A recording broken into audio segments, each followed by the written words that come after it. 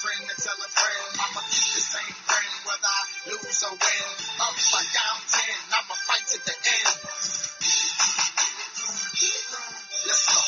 Ain't no way they can stop me now, cause I'm on my way. I can feel my way coming. It's the blood of a champion. Deep inside my veins, it was right to be running. I'ma get what I can and more, even if my blood, my sweat, and my tears don't mean nothing. It's the heart of a champion. Punch round, signing on his profile, playing for his hometown, repping for the home crowd. Bubble like Michael Red. Tell him again, it's bubble like Michael Red. Hear what I said. Welcome to this week's Football and More podcast. I am your host, Ethan Hammerman, talking about football and more each and every week, joined by two guests this week. Very special week. You know, the playoffs now. We have our two championship games. We have the Falcons and the Packers. We have the Patriots and the Steelers. And I have two great people with me whose teams are not in the playoffs this year, but I'm sure they have plenty of takes nonetheless, and we're going to talk about a lot of different things tonight. One of my guests is someone who I actually recorded a full episode with about a month ago, and it got completely deleted, which is a shame because it was a really, really good episode. So I had to bring him back, make it up to him. He does a lot of different things. He's at Football Sickness on Twitter. It's Ryan Burns. Ryan, how are you doing? I'm doing well. I appreciate the recognition of our brilliant conversation last time. It was it was really good, man. Too bad. We'll do it again. We'll do it many times, and before I get too deep into this, I also do want to reference that right now we are in different time zones, and it is very late in the time zone I'm in, and there are multiple people around, so that's why it might be a little bit quieter tonight, but, you know, we're making it work anyway. And one of the ways I'm also making it work is when I wanted you back on again in order to make up for the fact that you had an entire episode deleted, I wanted to have your best buddy on here as well because he's someone else who I've followed for a long time. He's someone else who's great. So we have at East Coast Dog 70, I believe, is your Twitter name. Send Sogah's on here as well. How are you? What up, Ethan? Thanks, man. Yeah, no, it's just East Coast Dog, no 70 on the end, although I've thought about adding it because almost every other handle I have is like Send Dog 70 or something, so it's not hard to add it on, but it's good to be on because, you know, since we had the Lost episode, it's good to jump in and try to see if we can make this one stick. The Send Dog is criminally underfollowed on all social media platforms, by the way, so make sure you guys jump on that. It's one of those things where the people who got in early, they know what they got. Everybody else, if you're missing the boat, it's not my fault. It's an indie follow. Exactly. Yeah, of course I got your Skype name and your Twitter handle mixed up. We're off to a great start this episode. I think it bodes really well. Sure. Yeah, so I guess first let's talk about this past week's slate of games. We can just probably do a couple of quick takes on each of them in order, and we'll start with Seattle, Atlanta. Last week, actually, I do want to toot my own horn a little bit. I went 4-0 on picks. I am very proud of myself. I did not expect that to happen. But you can go to the tape. I picked every single winner in last week's playoff games. And that thought, Ethan. Yeah, you know, I did it. I'm very proud. And Seattle, Atlanta, Atlanta was just better on offense, and Seattle wasn't the same on defense. And I think that's pretty much what we saw this week. I want to start with Ryan, though, because I think the X factor in that game was Taylor Gabriel. And we've talked about Taylor Gabriel last time you were on the podcast. Yes. What do you think about this guy? I mean, he really is a total game changer. He shook Steven Terrell out of his jockstrap last week. He did. Look, X factor. Let me back it up. Because the reason you're asking me this with a tone is because of any kind, is because I'm a Browns fan, of course, and the Browns cut him. But the thing that's important to remember when it comes to that whole thing is that this was always Kyle Shanahan's guy. The only reason he was in Cleveland in the first place is because Kyle Shanahan saw him in a very specific role in which he was not really truthfully able to deploy him when he was in Cleveland because the Browns have no actual wide, or at least at the time, had no actual wide receivers. Now, when you go hiring and firing everybody for every year and a half or so, this kind of stuff happens. You're going to cut loose of guys that are talented. They've always cut loose of guys that are talented, and we do this every time. Yeah, Taylor Gabriel's a talented player. I mean, but do I think Taylor Gabriel makes the difference in even one win for the Browns? No. Now, so as it relates to Atlanta, I think what it shows is the news of the day is Kyle Shanahan, I suppose. And to me, what I'm witnessing is that Kyle Shanahan is sort of plugging the holes in his offensive resume. The guy used to be someone that we would say about him, he's a really brilliant offensive mind, but he likes to get a little too cute, and then he gets a little too, I'm not sure what the word was for big moments, but it was always an over-reliance on scheme rather than just good old-fashioned football. And I think you've seen or at least I've seen a total mellowing of that this season. He's found a really nice balance, and of course it can't hurt to have guys like Matt Ryan and Julio Jones and Alex Mack while we're talking about guys that actually matter who the Browns cut or didn't re-sign. So to me, what I've seen in these games is Kyle Shanahan's greatness as a play caller, and frankly, Matt Ryan's emergence as somebody who you can count on as a genuinely big-time quarterback, where I think a lot of us had sort of the waffling stance on him for a long time. Ryan has been fantastic this year. It's really been a revelation. Clearly, something was wrong in the past, and he's figured it out, and he's spreading the ball around well. Those running backs are fantastic as well. Devontae Freeman and Tevin Coleman. And then defensively, they're doing just enough. They're just getting by, and I think that now we have 4 defenses left in the playoffs that aren't very good. Sen, do you have any thoughts about Atlanta or Seattle? Well, yeah. So, you kind of touched on it real quick. It was the running backs. I think that is what has really enabled Matt Ryan to take the next step this year. Obviously, Julio was a beast, and you wondered who was going to step into the hole that Roddy White was leaving behind.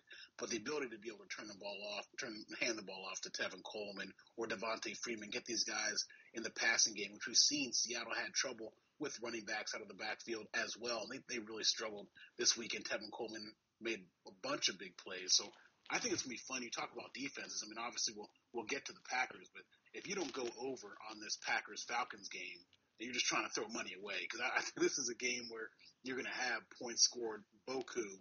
And I think Seattle, we wondered how long it was going to take before you started to see them kind of miss their window. Injuries starting to take a hold. Did you just haphazardly throw French into this discussion? Well, look, I'm well-traveled, brother. I just do what I got to do. But I think you're seeing Seattle now at the end of their run, still trying to find their new identity, trying to turn the season over, turn the team over to Russell Wilson, who's taking control. But that defense is starting to get a little bit older, a little more injured, and we'll have to see how they're able to put it together next year. I've seen a lot of takes about how you can't run that Seattle-style defense unless you have Earl Thomas on it. And I think that's a fair take to have, because when you don't have a guy who can cover 50 yards in a reasonable amount of time, like an Earl Thomas, like a Devin McCourty, I think we're seeing that Stephen Terrell is not going to cut it. Now, Malik Hooker's in this draft class, and he's someone who I definitely want to discuss because he's an interesting prospect in a lot of different ways, and he could be an Earl Thomas for a team. But, yeah, I think that Seattle's magic sort of ran out, and the one good thing from this playoff run is I think that they may have a star receiver budding up. If Paul Richardson keeps it up, and granted he's running the same routes that he ran in college, and he's just doing it at the pro level now, and he's winning, and a lot of those routes might go to Tyler Lockett when Tyler Lockett comes back. Richardson's been fantastic, and I think that they got to keep trying to get him more work into the offense next year because he could be someone who could totally bust out, at least in my opinion. You just named both guys that I loved from probably their sophomore or junior years.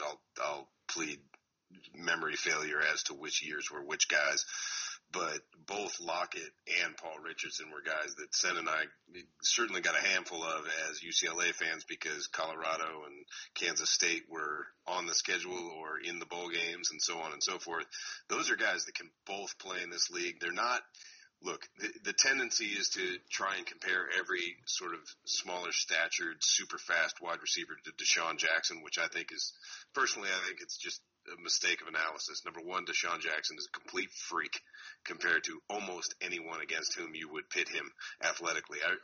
I watched Deshaun Jackson from the time he was 14 till now, and I've still never seen anybody cover that dude one-on-one. And Thanks, so, Chip.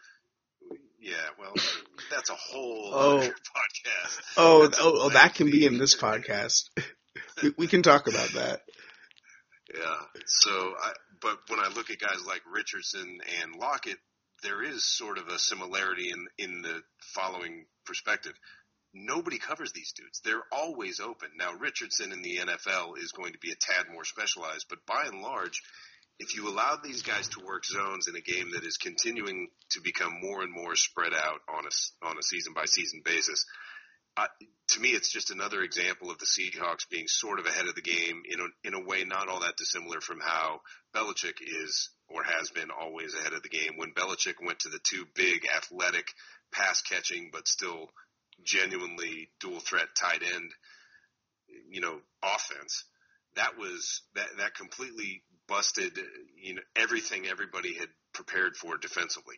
Now, I think you're not going to go quite that far when you're talking about a Lockett and a Richardson, but when you add a strong run game and you add a dual threat quarterback to it and you add a guy like Jimmy Graham, you're just stressing defenses in every possible direction and with skill sets that just, by and large, the average NFL defense, unless they are really, really well constructed, is not going to be able to deal with.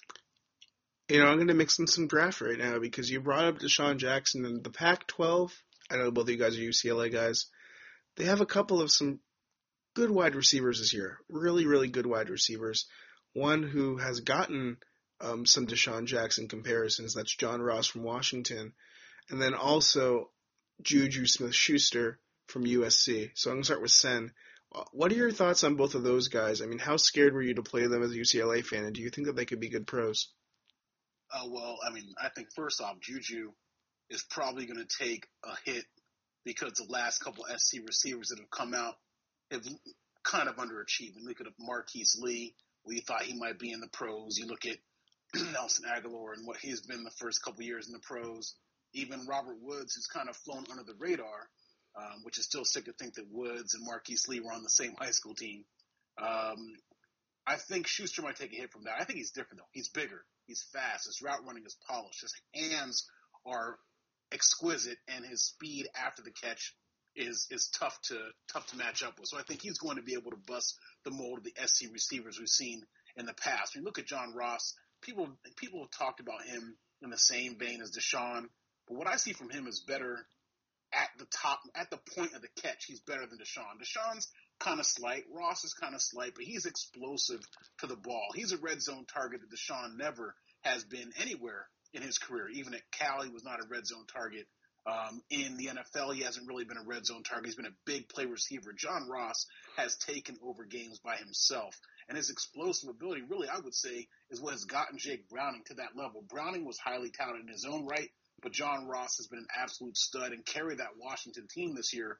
Largely without him, they wouldn't have been able to make it in the playoffs. So I think those two receivers are far and away at the top of the class this year. And it's going to be interesting to see how they're used in the NFL. If people just use John Ross to run deep routes the way they use Deshaun Jackson, I think they're going to be absolutely underusing his talent and ability. You know who he kind of reminds me a bit, and I'm going kind of a little bit back, but he reminds me a bit of one of my favorite receivers, and that was Joey Galloway. Right, Galloway was strong, would make plays over the middle. He could take it over the top to you. And John Ross kind of reminds me a little bit of him. And if he can kind of take what Galloway did to the next level, he could be a baller in the league. I love those vintage comparisons. They're so good. Joey Galloway. I like John Ross a lot. I think he's really explosive. And it's funny you brought up Marquise Lee because he's actually been really good this year. I thought that he might have been the best receiver on the Jaguars this past year. I've had two Jaguars people come on the show and say that Marquise Lee performed better than Robinson or Hearns this year. And the funny thing is that Juju reminds me a lot of Allen Robinson. I see a lot of similarities in their games in terms of their post-up ability, in terms of their route running. They both have kind of a weird style at times. And I actually like Darius Rogers at USC as well, even though he's going to be a later round pick. I think that he could be a really good contributor on a team as well. But Juju Smith-Schuster, I think, if you look at the upside, he's so young. He's only going to get better. he might slip a little bit because teams are a little scared he's going to run slow, and draft Twitter seems to think that he's bad against man coverage, which I don't personally agree with, but that's just me. Ryan, do you have any other quick takes before we move on to another game? No, I think Sin encapsulated those guys perfectly. They were both people you worried about as a fan, though. You asked how you feel about it usually. I know I was much more worried about John Ross than I was about Juju personally, but that may or may not have to do with other factors on the field. You never worried too much as a UCLA fan about how the defense was going to fare. You felt like they'd stack up pretty well against just about everybody. It was the offense I was always worried about, and that more or less was the story of the past couple of seasons. Well, then let's go to the other NFC game, Green Bay Dallas. This was the best game of the weekend. It was fantastic. Aaron Rodgers making some magic happen. Sen, so you are an Eagles fan. I hear you don't like the Cowboys very much. So what was it like to watch the end of this game? Well, I'll say this. For the last couple of years, the Cowboys have struggled.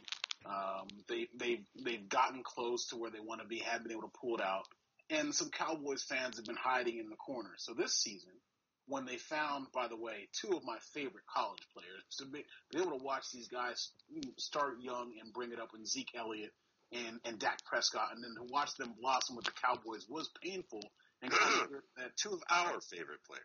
Yeah, two of our favorite players. To watch them blossom with the Cowboys was tough to fathom. I'm sure in a couple more years I'm going to hate them the way I hated Emmett and Troy Aikman and all those guys anyway. But to see the Cowboys nation come out in droves as if they've been beating their chest for the last 5 years, it was fun to watch them go down this weekend. Now, I'm going to say this. Everybody balled. Dez balled. Elliott balled. Dak balled. I put this largely at the feet of Scott Linehan and obviously Aaron Rodgers' right arm. If the Cowboys had stuck to the run more in the first half, I think they would have been able to kind of weather some of the things, keep Rodgers on the sidelines and not put their defense out there as much as they did. But they started to throw the ball a little bit more. They wanted to get Dez Bryant involved in the game a little bit more. They thought he could beat a lot of the matchups against the Packers. And he had his way with Gunter by and large, but I think that's a game where you should have given the ball to Zeke Elliott 30 times. He would have easily had 170, 180 yards. He would have controlled the time of possession, and Green Bay wouldn't have been able to do that. But in the second half, they still had a chance to run the clock down, even score a touchdown rather than kick a field goal, and they blew it. And they blew it because they played, to me, the best quarterback I've ever seen.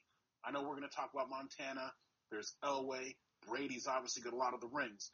But when you're looking at physical talent, being able to move out of the pocket, being able to stand in the pocket and find the guys, the ball placement, the athletic ability, Aaron Rodgers, to me, is without peer, right? And I think it's a shame that we're looking at a guy who's now 10 years in the league and only has one Super Bowl. He has a chance to get another one this year.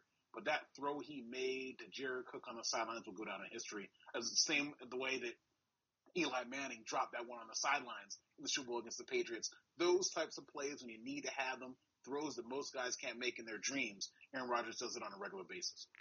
I don't mean to blaspheme, but is that even in the top 10 throws you've seen Aaron Rodgers make?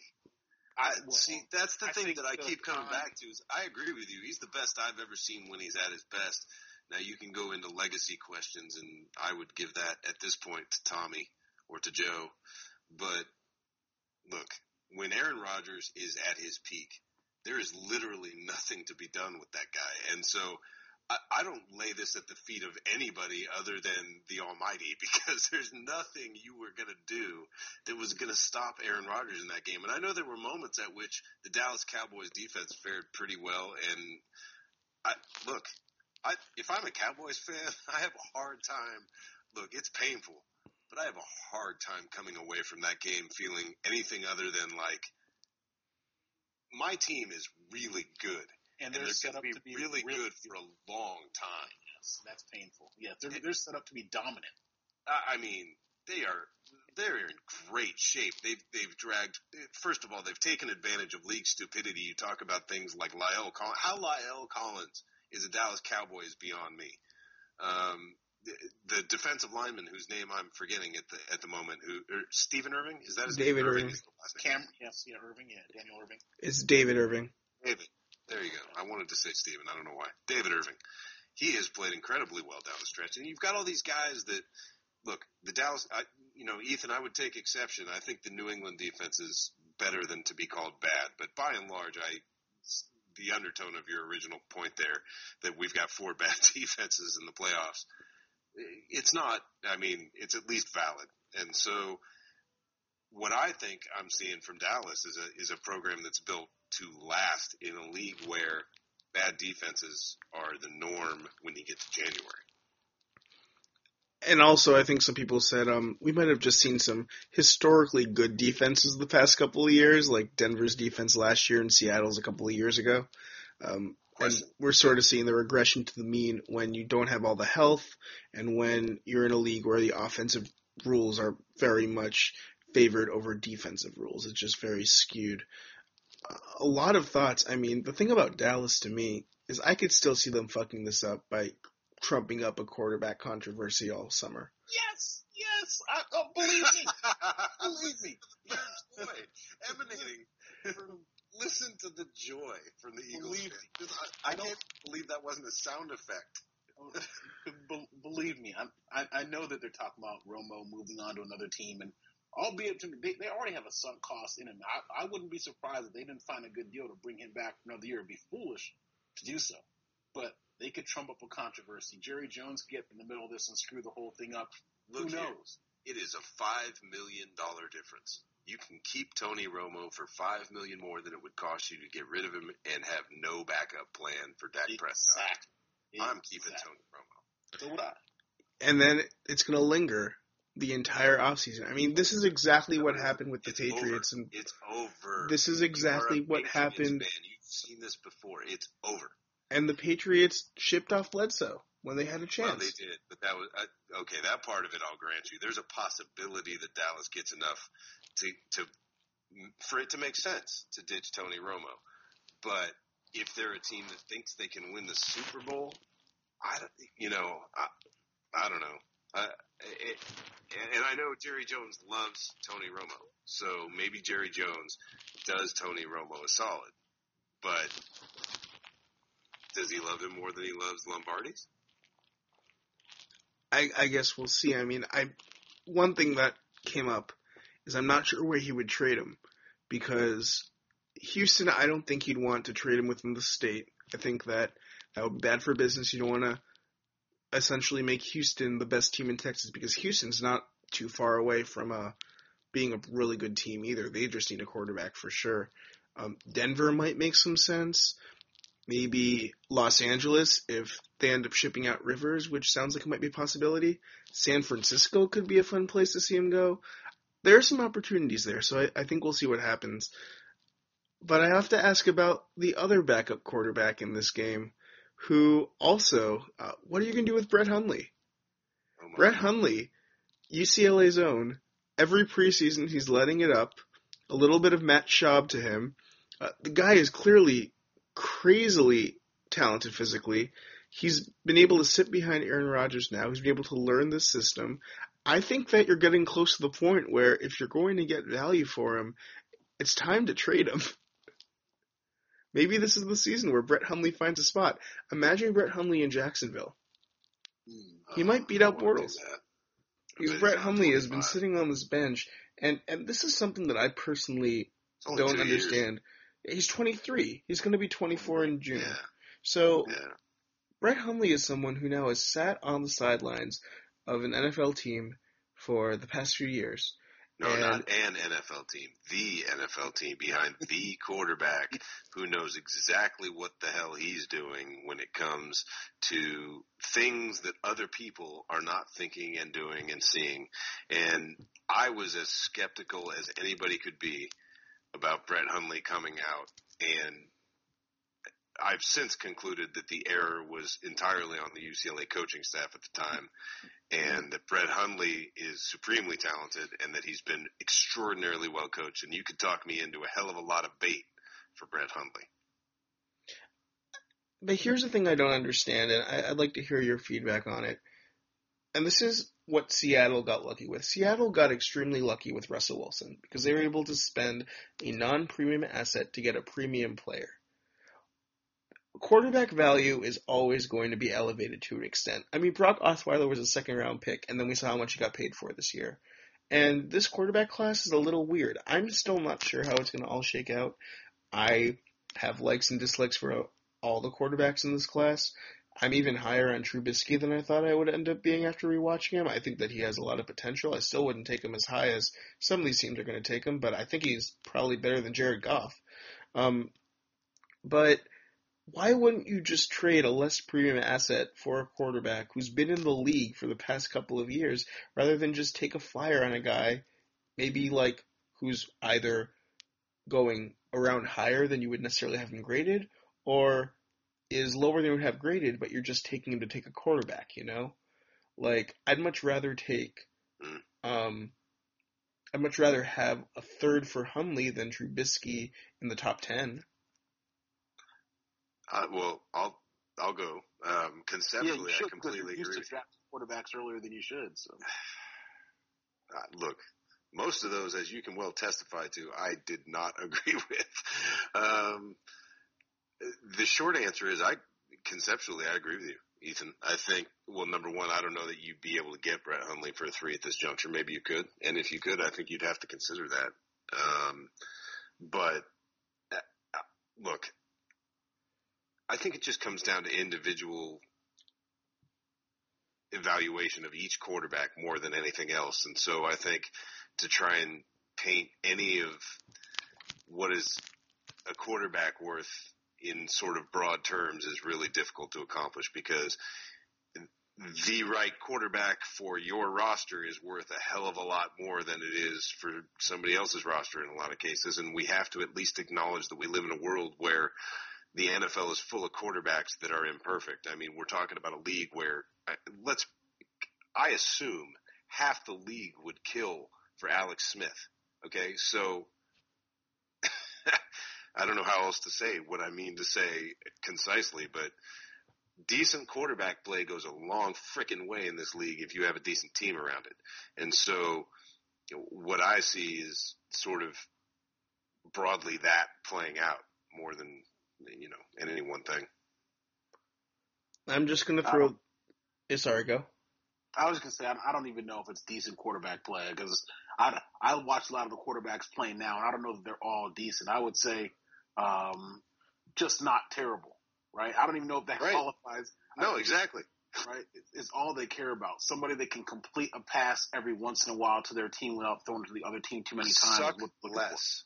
Right. That's basically what we're looking for. And the sad part is that we can't find 32 quarterbacks that can do that on a regular basis. So kids, if you're looking to play quarterback and do it well. Play quarterback and be tall and be white. One thing that I just want to say before we switch segments. It's a bummer in this year's draft. People are going to have a hard time finding that. Well, no, they have Trubisky. They have Josh Allen. Top 5 pick Josh Allen.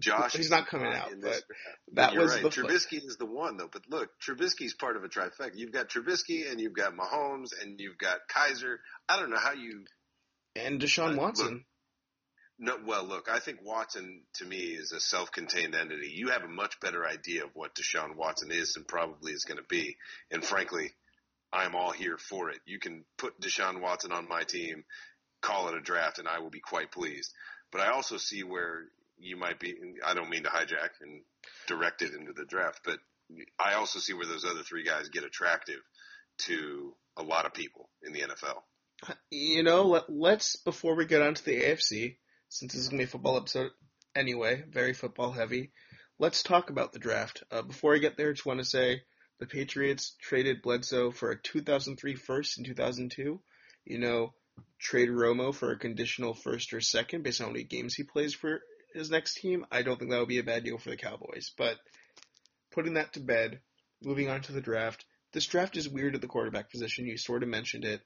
I'm going to start with Ryan because you're a Browns fan, and we've talked about your quarterback position for a while. How would you like to see the Browns approach quarterback in this draft? Well, in the draft, I mean, I guess it kind of depends. You'd have to tell me whether or not they do things like get involved in Tyrod Taylor over the offseason and whatnot. But my personal feeling is, generally speaking, look, you have more assets in this draft than anybody ever has in any draft. They have something like 14 picks. They've got number 1, they've got number 12, they've got the first pick in the second round. They've got 5 of the top 65-ish picks. I mean, look, if you're not coming out of this draft with the person you believe to be your best shot at the quarterback of the future, then I'm not sure what the point of this draft and all that accumulation of picks was. Now, you can bellyache about this isn't a great quarterback draft, but at the end of the day, I see 4 or 5 minimum guys that I'd be at least pretty intrigued by, and I got to think some teams are going to fall in love with on one level or another. Now, is everybody going to fall in love with all 5? Of course not. But I look at Watson. You said it, and to me, Watson is the guy. If what you believe is that quarterbacking, and this is what I believe, is that quarterbacking is a lot more than passing. It is about being able to manage a group of people. It's about being able to make big plays in big spots. It's about knowing when to take chances and when not to. It's about knowing when a pick is probably a little more acceptable than it isn't. I like Deshaun Watson an awful, awful lot. And then there are 3 guys that do all kinds of fun athletic quarterback stuff. And so, or maybe even 4. And then, because you could include Kaya, or however how do you say dude's name? Brad Kaya. Kaya. You could include him in the analysis because to me, he does a lot of stuff and he at least has familiarity with what they're going to ask him to do at the next level. And he's a talented dude. I don't love the tape by and large, but I did when I watched him play, I thought you can work with a guy like this, but I also subscribe to the theory that guys don't really change all that much. They might grow, but they probably don't change all that much. So to me, it's just, you got to get your favorite of these quarterbacks in this class. If you're the Browns, you have the number 1 pick, you have the number 12 pick, and you have all kinds of assets should you need to get up or down from either one of those spots to perfectly target it.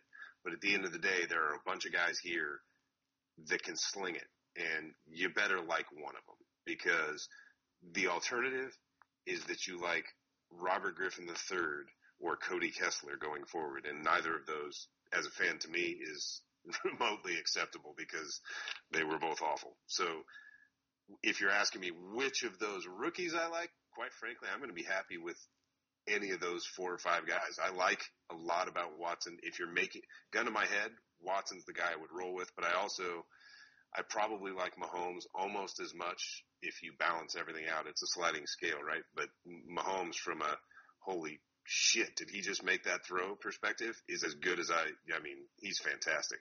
And then Trubisky and Kaiser, to me, both offer big, strong dudes, plenty of arm, have a sense of what they're dealing with from an AFC North perspective. And I do think that matters up there. You can't have your quarterback getting beat up. Like Deshaun Watson can't play in the AFC North and take hits the way he took against Alabama. He'll be dead. So there is something to the big, strong dude thing. But, yeah, I guess I would love to see them end up with Myles Garrett at 1, and then if I could get Deshaun Watson to fall to 12, I'd be more than happy. Sen, I'm going to rephrase the question a little bit since you're an Eagles guy. How many quarterbacks in this draft would you take over Carson Wentz? Oh, wow. That's cool. I love this question. Wow, that's cold. All right, so first of all, I have to say Carson Wentz was better than I expected, considering he wasn't supposed to play and he played at North Dakota State. Having said that, I'm still not sold that he's the dude.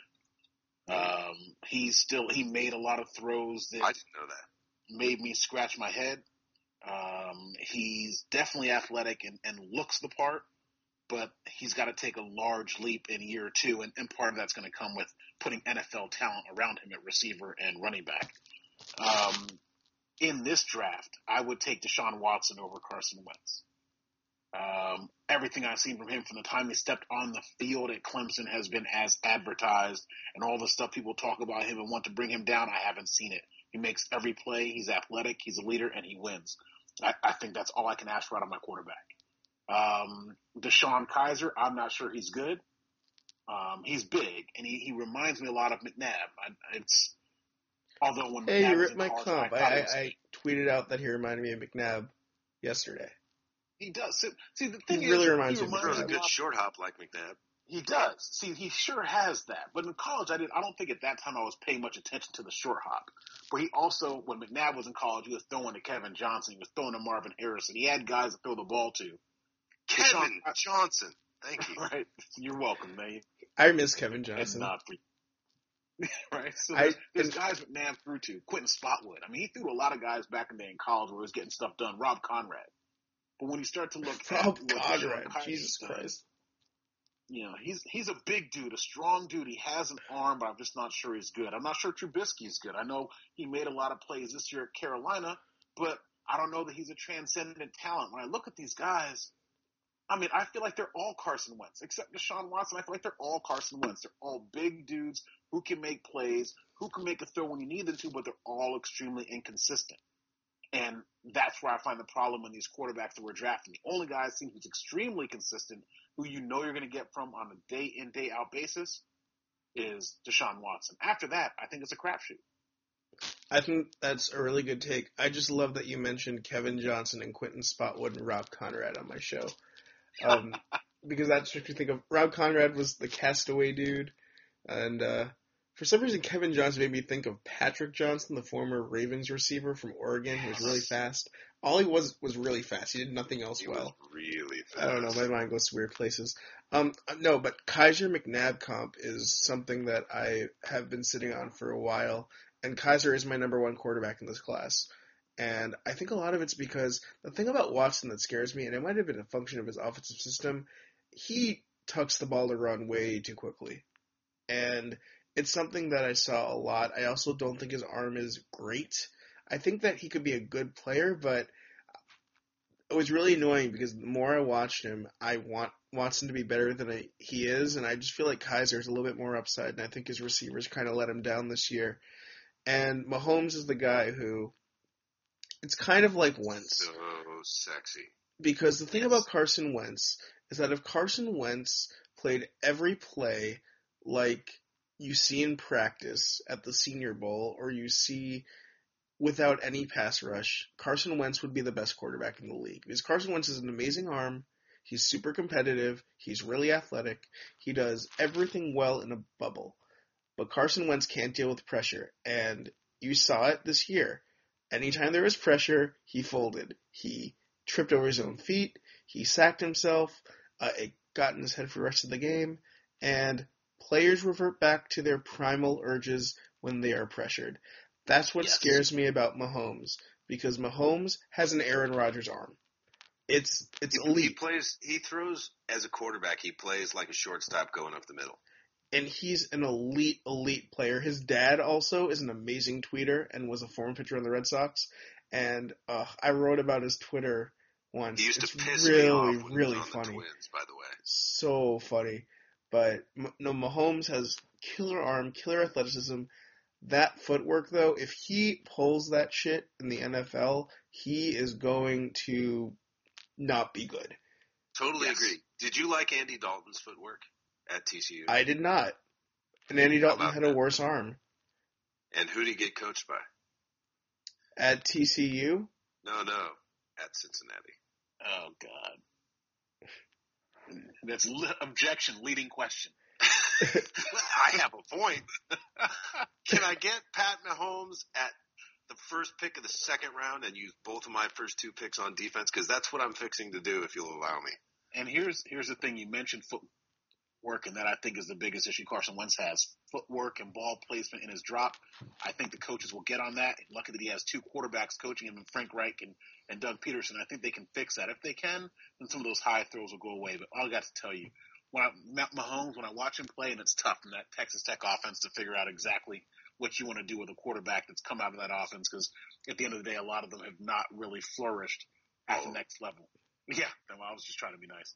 But he is the one that looks like he can step outside of that offense and do something. It's going to be interesting to see if he gets in the right situation, because when we look at these young quarterbacks, situation determines everything. And if you get taken too high and drafted by a team with nobody, it doesn't matter who you are. The thing about Trubisky, though, is he's not as shitty as I thought he was going to be. I still think that he needs to be... No, he was disquietingly good, actually. Yeah, I think he needs to be in a dome. I think he needs to be in a nice weather city because in cold weather and precipitation, he has a lot of issues. But he impressed me in his bowl game. He impressed me in the tape I watched, and I think he's better than Goff was when he came out. I would definitely put him above. Yes. See, I had this conversation with Matt Miller the other night on Twitter, and for me, I fully recognize and concede it was a minority opinion, but I never really felt it with Goff. I mean, I got to the point where I was like, all right, I guess if you got to take him in the top 5, you gotta.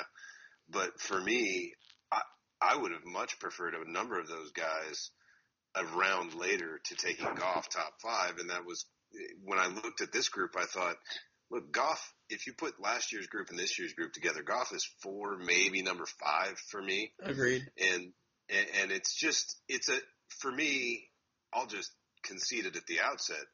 It's a totally hunchy, touchy-feely, by-feel thing for me. I'm not out here charting passes. That is not what I'm doing. I read a lot of people that chart passes, and so I consume that information, and I don't totally discard it.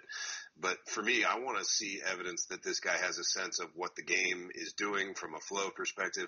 I want to see that when people say game manager to me, that's what the hell I'm looking for my quarterback. And so I view all that kind of stuff as a plus. And so if you manage the game well and understand when it's time to take chances and when it's not, and that's why I go back to, if you ask me about Deshaun Watson, I thought every criticism, or not criticism, but concern that you articulated there, Ethan, I thought they're all reasonable and valid.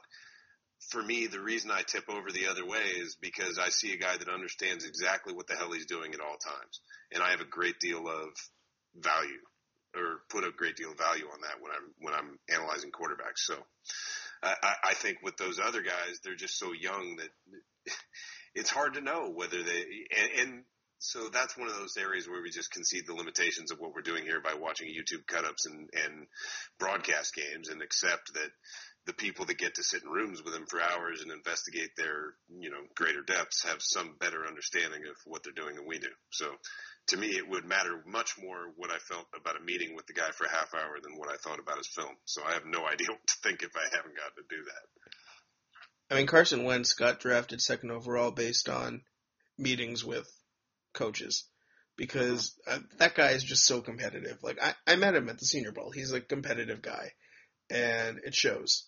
And he probably destroyed interviews, and I think that Watson's going to do the same, actually. I'm interested to see how some of the other guys perform. I mean, Trubisky, it sounds like he's a little bit more soft-spoken, so we'll see how that plays. I don't think it should affect him that much, but we'll see. I mean, it really does depend on the team. Before we move back to talking about the AFC games, any other final thoughts, final hot takes? Any thoughts on Davis Webb being a sleeper? No. There we go. Those are our thoughts on Davis Webb being a sleeper. You know what? Actually, before we jump, Sam Darnold from USC. Okay. That guy is good. Is that guy the next Luck? We disagree. I think he's fantastic. He's absolutely the one.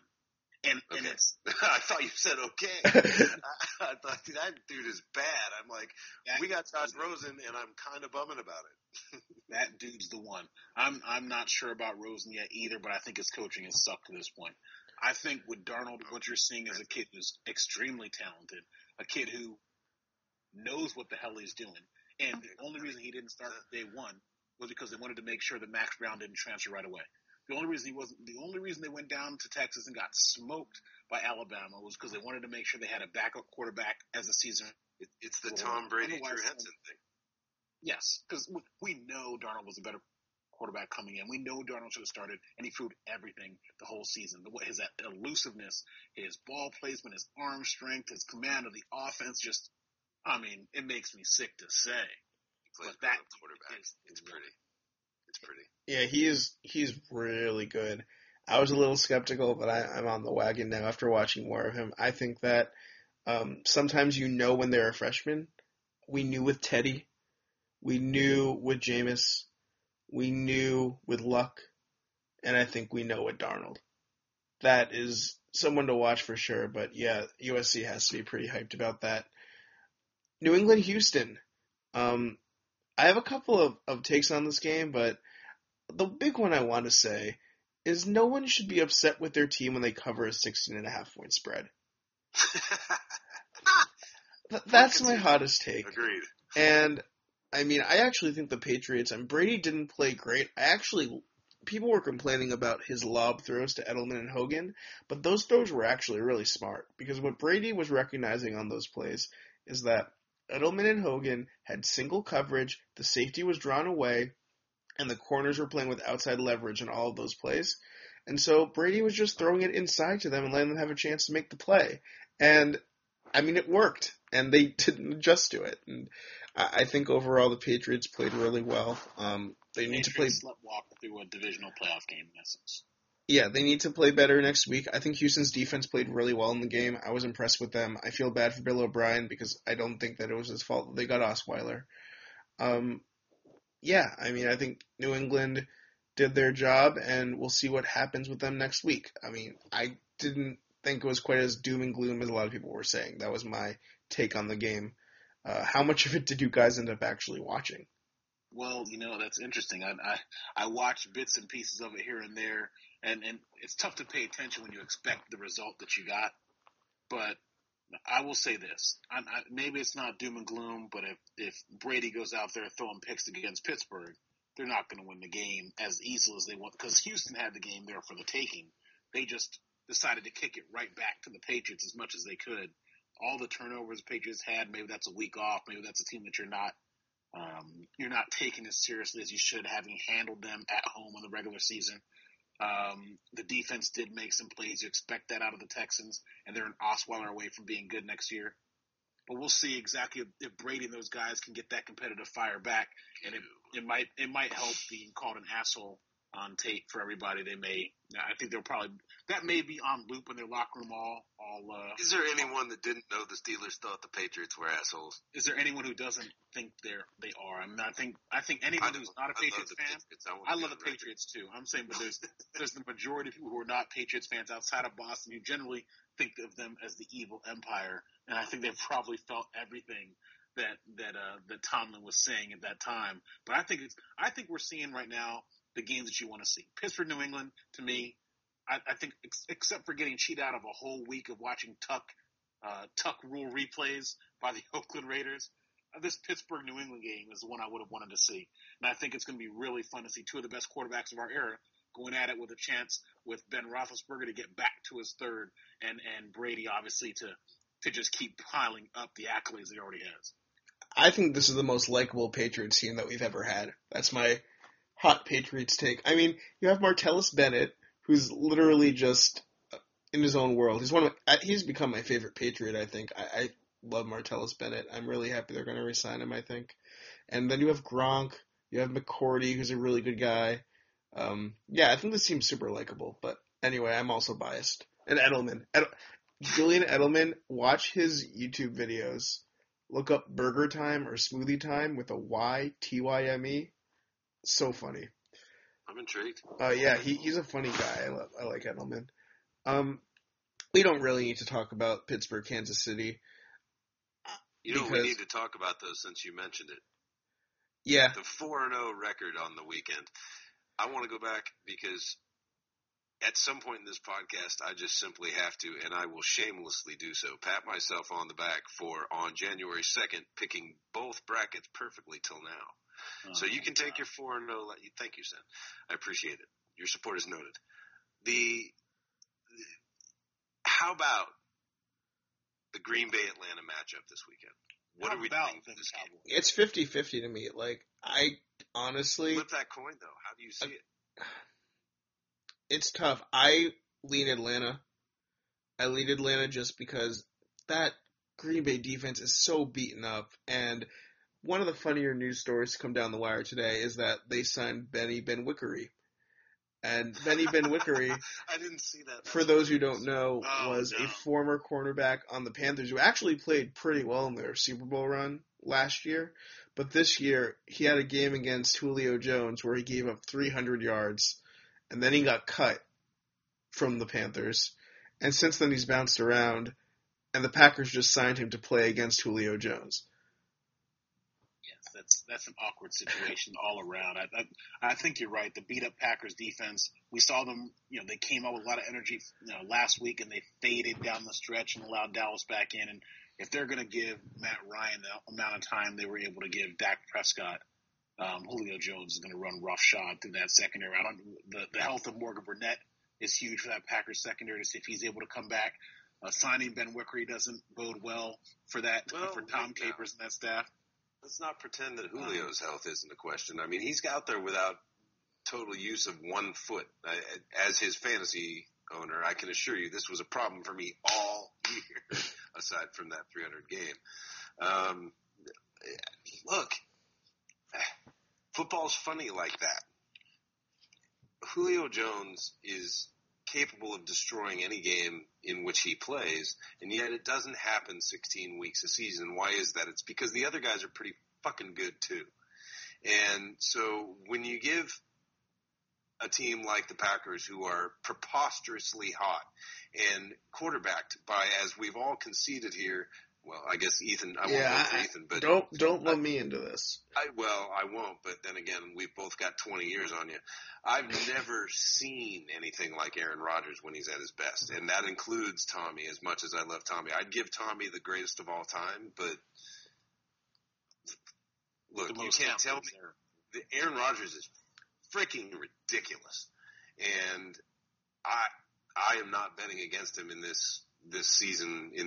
I might bet against him when it comes to Tommy, frankly, but I don't think I'm going to do it with Matt Ryan. I picked the Packers a couple of weeks back to run this table, and like Aaron Rodgers, I'm going to pick him to do it now. And before the season, I picked the Packers to beat the Steelers in the Super Bowl, so I guess I would have to ride with them too. That's pretty good, Sendog. I'm not going to lie. That's pretty good. I mean, I didn't think the Falcons were going to be this good, but I can't just get away from the fact that the Packers are so beaten up, and I know that we're all caught up in Aaron Rodgers. He is having an amazing run right now, and Atlanta's defense isn't great.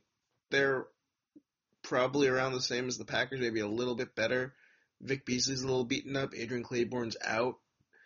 I will say, though, their young linebackers are good. Deion Jones from LSU, he's got to change his number. They got to change their numbers on Vic Beasley and Deion Jones. I'm sorry. Their numbers are awful. I think we just reached the point so in the NFL bad where the numbers are no longer reflective of the positions we're playing. All the hybridization. It's impossible. I don't like it. I don't like it. I don't like it. But he had a fantastic game against the Seahawks, and I think that he's going to be a really good pro. Fast linebackers, if you have the right line in front of them, they tend to do well. It's a toss-up. This is an honestly 50-50 game for me. I just lean toward the team at home and the team that's slightly less beaten up. So I think either team, if they win, it wouldn't shock me, but I would pick Atlanta. So Patriots-Steelers, sounds like Sen is going to go for Pittsburgh. I was talking to my dad about this. My dad's also a huge Patriots fan, and he brought up a good point. Steelers aren't as good on the road as they are at home, and the Patriots played them at home this year against Landry Jones, and that might have been part of the reason why the Patriots struggled a little bit. Granted, it was with Landry Jones at quarterback. What week was that? I don't remember, but I believe it was also before Jamie Collins got traded. Well, more importantly, was it weeks 1 through 4? I can't remember. As long as it was not. I think it was week 6-ish. So it was with Brady. So it was right after the. Okay. Let me double check. It was the week after they lost to the Dolphins. The Steelers lost to the Dolphins. Week 5, I assure you. Let me double check. Patriots went at Browns, home for Bengals, and then at Steelers. The AFC North twirly gig. Fun. Yeah, we did it all. Yeah. Well, look. Yeah. To me, the Steelers at home, the Patriots at home, the Steelers on the road, the Patriots at home. These are the two premier organizations in the AFC, if you ask me. And I respect either of them in any building at any time, and I think either of them would be wise to do the same. The Patriots and the Steelers know exactly what they're dealing with in this game, and it is teams and organizations that have been built to last and to win. And so Personally, I don't see. Look, home field's always an advantage, but I don't think you're intimidating Ben Roethlisberger and Antonio Brown and Le'Veon Bell and Pouncey and all the guys on defense by saying, "Ooh, we're going into Foxborough." I don't think this bothers those kind of guys anymore. And so, what I think we're going to get is a pretty damn good football game. Mm-hmm. And when you talk about intimidation, the Patriots have lost at home in AFC Championship games recently to teams from the AFC North. And I think when you look at Big Ben, here's the one thing he's got to do. He is now on that. He's at that. If he hasn't already gone over the top of the hill, he's cresting. And he is 13 years in. Can you believe that? I mean, it's amazing. And now he's the guy who's been here before, and the other guys that need to make the plays around him have not. Le'Veon Bell hasn't been here before. Antonio Brown obviously hasn't been here before and is clearly acting like it. And they've got to find a way to channel their emotions, which is the difference between these two franchises. The Patriots, for the longest time, they do not show – you never know exactly how they feel on the field. They just come in there in their suits, take care of business, and hoist another trophy. The Steelers, you know exactly how they are. They follow their head coach. They wear their emotions on their sleeves. Will they be able to channel that emotion and be efficient with it? Because we saw last week in Kansas City, they did not do a good job. 6 field goals got them the victory, but you're not winning a game in Gillette with 6 field goals. They leave points on the field a lot. Whereas when you look at the Patriots, they get the most out of their offense regardless of who's playing. They haven't had Gronk for how long. They still put points up because the Patriots just take care of business. That's where the Steelers are going to have a problem. That feels like a paraphrasing right there. Possible. You've heard it. My thing is, I've said it. My just thing want to is win. My thing is this: the Steelers on this run have forced turnovers left and right, gotten after the quarterback. If they do that on Sunday, they'll win the football game. But if they allow Tom Brady to pick them apart, which we know he can, and it's a long game for that defense, they'll have trouble. They've got to get home. They've got to force turnovers. I think they can. I think this will be the best game we've seen all year. It's going to be a hell of a game. It was week 7, by the way, when the Patriots beat the Steelers, right before they traded Jamie Collins to the Browns. And one thing that has to be said, since the Patriots traded Jamie Collins to the Browns, the defense has gotten better because players have played more assignment-oriented football. And I think that with the Steelers... Do your job. Yeah, do your job. I mean, Kyle Van Noy had 5 quarterback hits last week against the Texans. Kyle Van Noy. He had an amazing game against the Texans. Kyle Van Noy as a draft prospect. Loved him. And Shea McClellan returning fumbles like crazy. I mean, you look at the names that are just making plays. We do love the Mountain West. And they're cast-offs from teams that could use really good. Kyle Van Noy finally got back from his Mormon mission last week. It was great. It only took him like 5 years. Ben Olsen never got back from his. Oh, God. Yeah, Drew Olsen as well. I mean, the thing with the Steelers, though, is that Brady threw the same amount of interceptions against the Texans that he had thrown all season. And the way that Brady has thrown interceptions recently, it's when he gets tricked by a linebacker in coverage or a safety who shades over the middle and he doesn't see him. The Steelers have one of the best at doing that in Ryan Shazier. So I think that that's something that does scare me. If Shazier can have the game of his life, and it seems like he's playing fantastically right now, I think that they have a chance to create some turnovers and potentially tease Brady. At the same time, though, the Patriots' offense this is their best offense that I think I've ever seen them have. Yep. When you look at their depth at receiver, and I've said it before, I think, but a core of Julian Edelman, Danny Amendola, Chris Hogan, Malcolm Mitchell, and Michael Floyd. That's a top 5 receiving group in the NFL right now. And then you have Martellus Bennett at tight end. You have LeGarrette Blount, James White, and Dion Lewis at running back. Mm-hmm. I mean, those are all players who, I believe, at one point this year for 1 week were top 15 overall fantasy options. Other than have Dion Lewis fresh, who's been resting mostly, well, not resting, but injured, but fresh legs at the end of the season. We saw it last week. I mean, all it is find the matchup. It's all just find the matchup for the Patriots. When I said rest, I was like, well, Sorry, maybe Sam, but that cracked me up, man. He's not resting, but lying in a hospital bed with both legs broken. Yeah, look. Mike Lombardi. I think this Patriots team is as complete as any they've put together. I mean, I don't see them as the best Patriots offense. I don't see it as the best Patriots defense. But I think it might be the best combination. Maybe I'm forgetting a team here somewhere, but to me, from an offensive perspective, this team can threaten you in so many ways, and that's not even including the fact that they're missing Rob Gronkowski. If they had Gronk, this would be downright unfair, and I wouldn't even consider who else would win. But the way they stretch you, and the Michael Floyd edition, there's no other team to which Michael Floyd could just walk on and make such a big difference. But of course he's going to do so here. I mean, he certainly did in the week or two that he's been there. And then you look at the other matchup problems that the team can still present to you, and when you do yourself the disservice of defending the pass, they will run LeGarrette Blount right down your face. And once Dion Lewis got healthy, it became a complete mismatch festival. And so to me, it's Patriots and everybody else. But the reason I give both the Packers and the Steelers a puncher's chance is because Hall of Fame quarterback. I don't know how else to put it. Hall of Fame quarterback.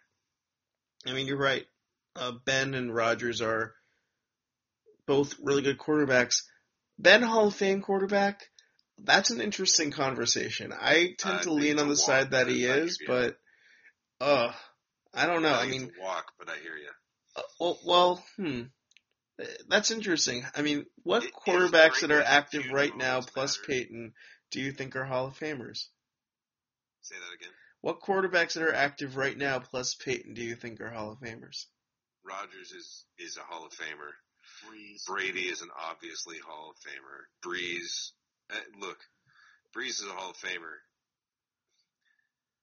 I think if we're being honest about it, we have to at some point acknowledge that the game changed. And so if what my perception of a Hall of Fame quarterback is slightly skewed by things that I saw guys like Joe Montana and Brett Favre do versus what I've seen a technician, which is what I think Drew Brees is, and I mean it very respectfully, do. I don't view Drew Brees in that category. I think he's a Hall of Famer. I don't think he's in the Joe Montana, Aaron Rodgers category, and it's just because I don't, and I mean it so respectfully because Drew Brees is so ridiculous. I don't know how to say this properly and have it be Here's a thought. If Drew Brees hadn't won a Super Bowl, do you think he'd be a Hall of Famer? Assuming the numbers are the same, to me, absolutely. I think he's putting. You have to respect the numbers at some point, right? They're so wildly ridiculous that even if he didn't have a Super Bowl, I think where he would be is he'd be one of those guys where you go, well, he doesn't have the Super Bowl, but his numbers are so wildly ridiculous, it doesn't matter. For those that forget, Drew Brees is one of the most prolific college quarterbacks of all time as he came out. So Drew Brees has been doing it forever. As a true freshman at the University of Purdue. So it sounds like we think Manning, Brady, Brees, Roethlisberger, Rodgers, and I'm not sure Rivers doesn't squeak in. I personally vote Rivers in. I know a lot of people wouldn't, and I wouldn't argue that loudly with them. I can't put him in until I see. I mean, I think what hurts Phillip Rivers is the playoff failures. Same thing that hurts Marty, and I don't really argue with it. So, no objection. I'm just whispering this here, but how about Eli? Yeah. How about Eli? Eli gets in like Bradshaw gets in, I guess. Eli is the one where I will argue. I wouldn't put Eli in myself. I think I understand why he would. I think he's going to make it. I wouldn't put him in, but I think he's going to make it. I think he makes it on the strength of 2 huge Super Bowl runs and the team that he beat. And he played awfully well. He really did. And I think he gets props because he beat those guys. That ball to Manning, I think butter. Yes, that's where it is. I think if he had won 2 Super Bowls against other teams, maybe there's even still maybe. And you know what? He's cooler than Peyton, so that goes a long way. He won 2 Super Bowls against those guys, and I think that makes it easier. Here's how I'd put it. If you gave me one game that I had to win and all else being equal, I'd take Eli over his brother. So Wow. I'd probably put him in. Wow. No. I don't think I could Go ahead and argue with me, Eagles fan. I can't do that. I know where you're coming from because we've seen what Peyton does in the clutch, and too much Peyton is not always a good thing. In my defense, I was always like, from 2001, I saw Tom Brady make that run, and I said, look, I'm throwing my lot in there. So I got lucky and got right with Brady early, and so I'm allowed to have some discard for Manning. But even so, I like Eli in a big game because he just genuinely doesn't care. He will make that throw, whereas Peyton is, to me, always been more in his own head. Well, then no, it's not. There's no. This is not a critique. It's just I prefer the artist over the scientist in the ultimate moment. I don't know how else to say that. Yeah, I don't know how else to say that too. We're going to talk about other things tonight, but I think that's a good place to end it on. I mean, we just covered the entire playoff run. We talked about the draft. We talked about some history. We'll leave it on one more note, and this is just for me because we got a little bit nostalgic earlier. Said name those random Syracuse names.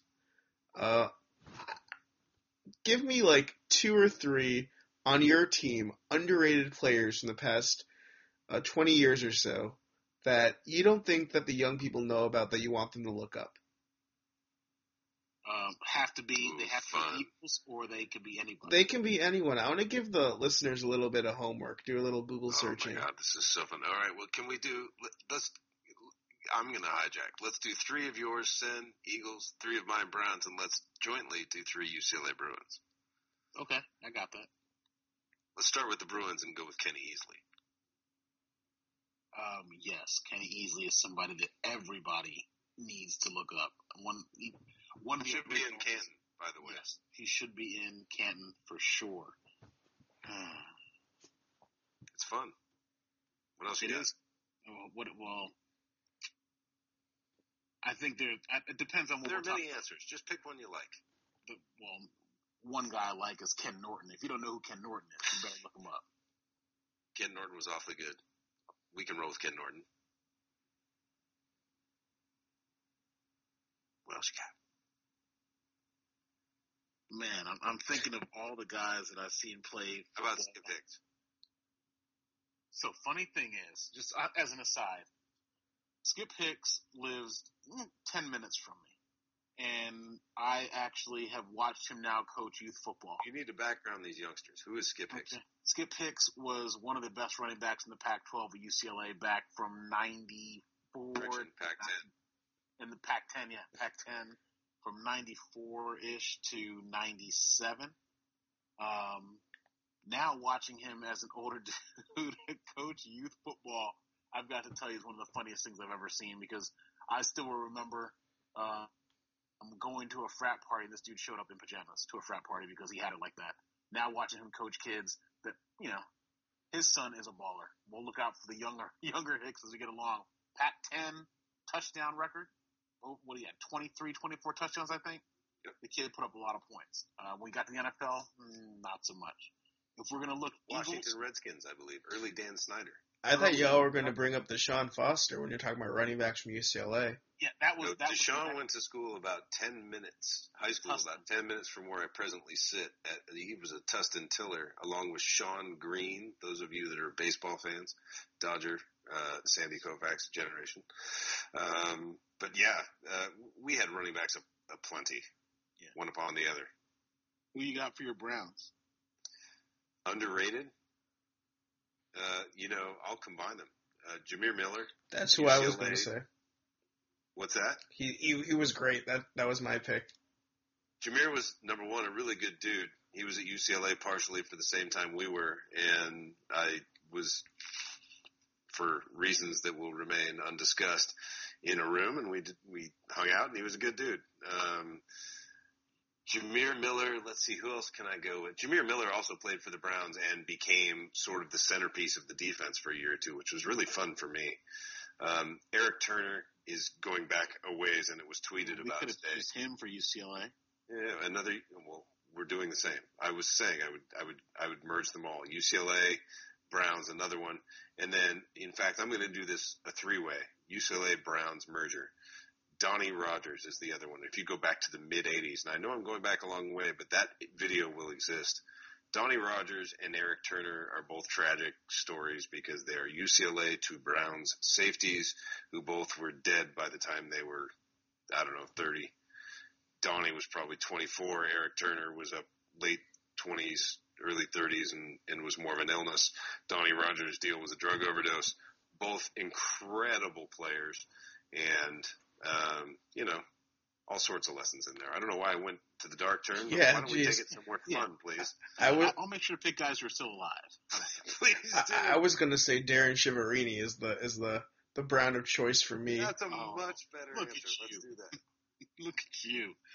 So I'm going to start off with one of probably my favorite Eagles of all time, and that is Eric Allen.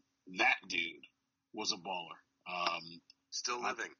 Still living. I would pick one guy who is not living, but you've already hit our quota. I'm sorry about Reggie. Or Jerome Brown. Right? So either one of those guys. But Eric Allen was a guy that was just underrated to a fault, but was quiet, big player on the outside at cornerback, made a lot of big plays. I think he's one of those dudes who, if he was more loquacious, would probably be more looked at as a borderline Hall of Famer for the plays that he made. I'll stick along those same lines in those 1990s Philadelphia Eagles. Outside linebacker Seth Joyner played for the Eagles, played for the Cardinals, also made a ton of plays at the linebacker position. And then, to me, the guy that epitomized Buddy Ryan's NFL football teams, epitomized what Buddy Ryan did, was Andre Dirty Waters.